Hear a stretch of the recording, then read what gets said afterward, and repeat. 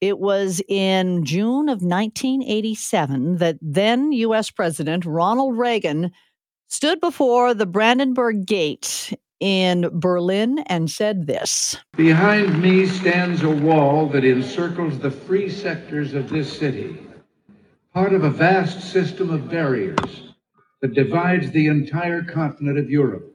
General Secretary Gorbachev, if you seek peace, if you seek prosperity for the Soviet Union and Eastern Europe, if you seek liberalization, come here to this gate. Mr. Gorbachev, open this gate.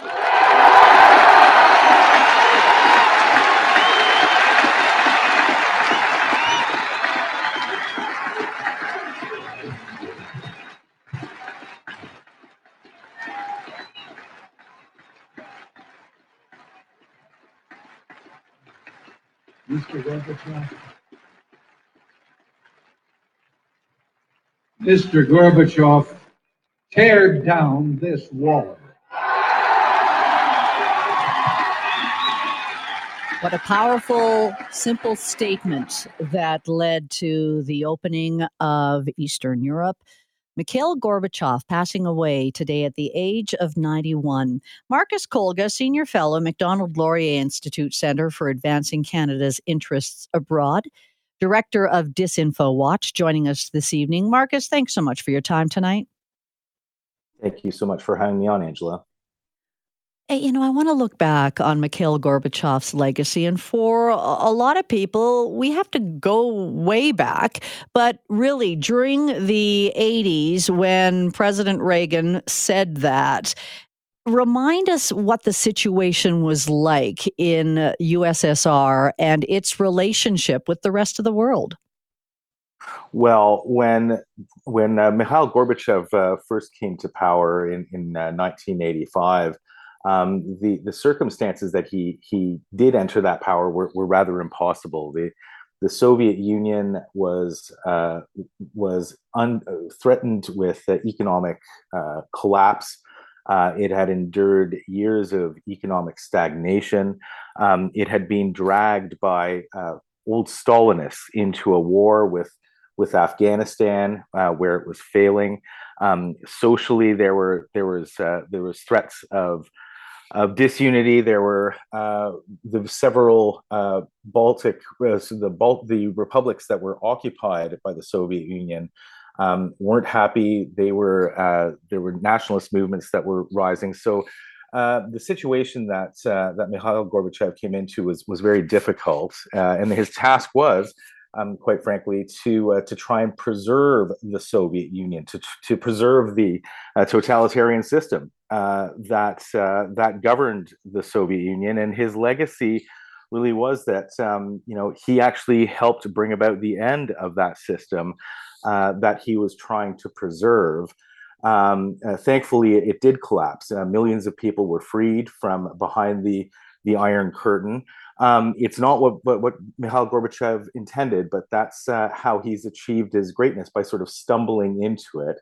And the unfortunate part of that is that legacy continues to resonate today. Much of what we're seeing in Ukraine today is not quite a result of it, but it's certainly connected.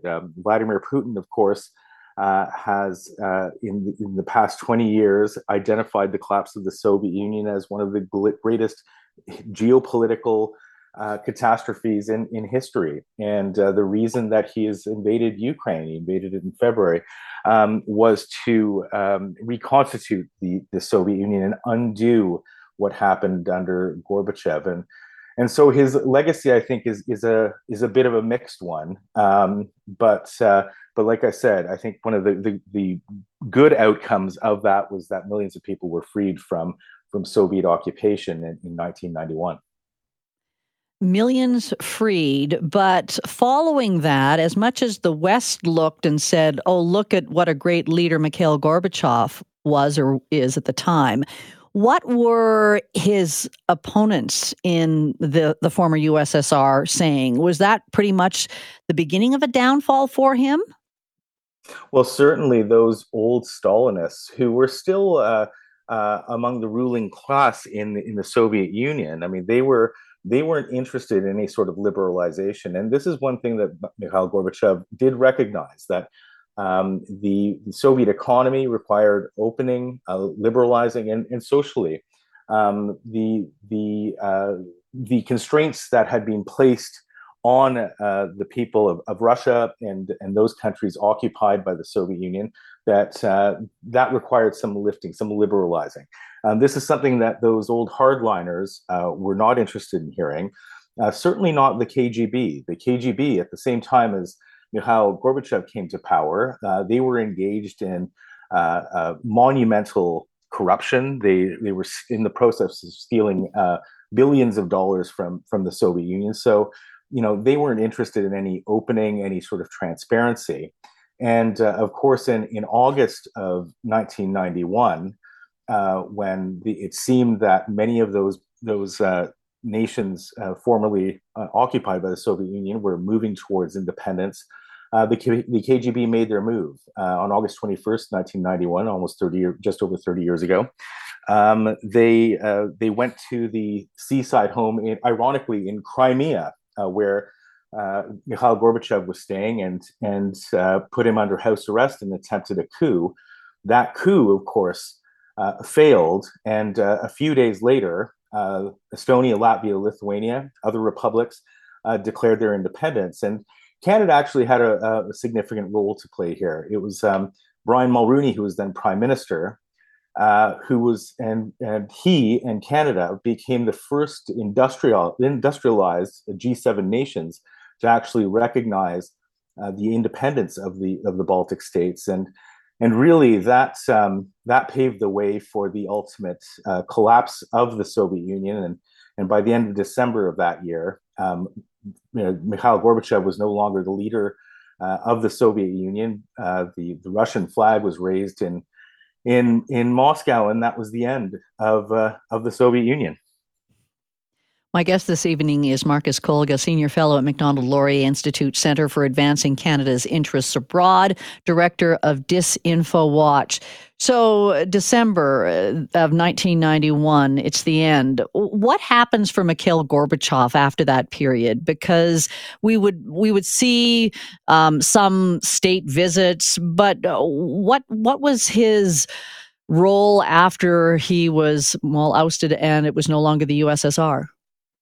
Well, he really was relegated to a back seat in Russian politics. He and to his credit as well. I mean, he recognized what had happened. He recognized his role, and he stepped back as well, along with many of the other former communists in the occupied the countries that were occupied by the Soviet Union, and he let those reforms take hold and continue under Boris Yeltsin. He didn't impede them. He did try to run for office again a few years later, but was faced a pretty embarrassing defeat.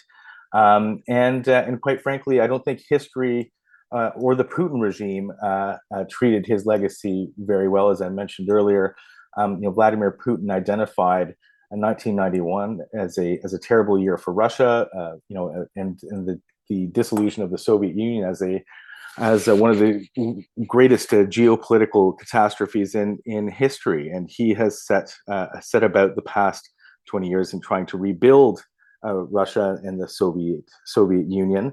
Unfortunately, in 2014, when Russia first invaded Ukraine again by occupying Crimea, Mikhail Gorbachev, one would have expected him to be critical of that invasion, but he resoundingly supported it, and even said that had he been in that position of president of Russia, he would have acted much the same way as Vladimir Putin. So, that spotty legacy that he had during his time in power, I mean, those sorts of comments certainly didn't help him.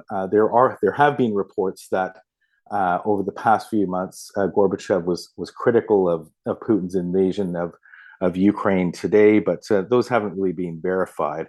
But unfortunately, Gorbachev's legacy since that time really both in Russia and I think abroad has suffered a little bit, even though I think some Westerners still credit him with ending the Cold War. That's not entirely true. It was Western unity that ended the Cold War, and this myth that Gorbachev ended the Cold War without a gunshot being fired, that's not true either, because in January of 1991, when the Baltic states first sort of moved towards independence, Soviet forces fired upon protesters in Latvia and Lithuania, and dozens of people were killed. So the end of the Cold War wasn't nearly as peaceful as I think a lot of people in the West would like to remember it. It was still bloody. It was unpleasant.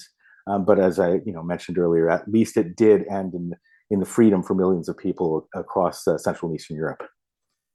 It was a term, glasnost, that the Western world understood as free speech, but ultimately that free speech also turned on Mikhail Gorbachev, didn't it? Well, yeah, you're absolutely right. I mean, that liberalization that Gorbachev started engaging in sort of after 86, 87, the cultural opening, allowing many of those nations occupied by the Soviet Union to start expressing their cultural identities. Freely. They were able to speak their languages, but not always express them as openly as possible. In places like Estonia, Latvia, Lithuania, any of those occupied nations, national symbols were banned, and so there was a gradual easing of those restrictions. By 1988, rather.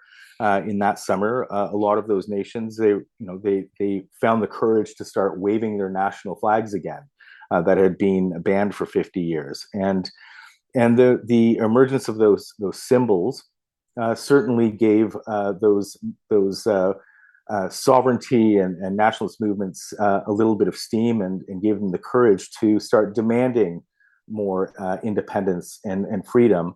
And certainly that helped contribute to the downfall of the Soviet Union, but the freedom of those nations. Marcus, thanks for taking us back in history. I appreciate your input on it. Anytime. Thanks for having me on, Angela.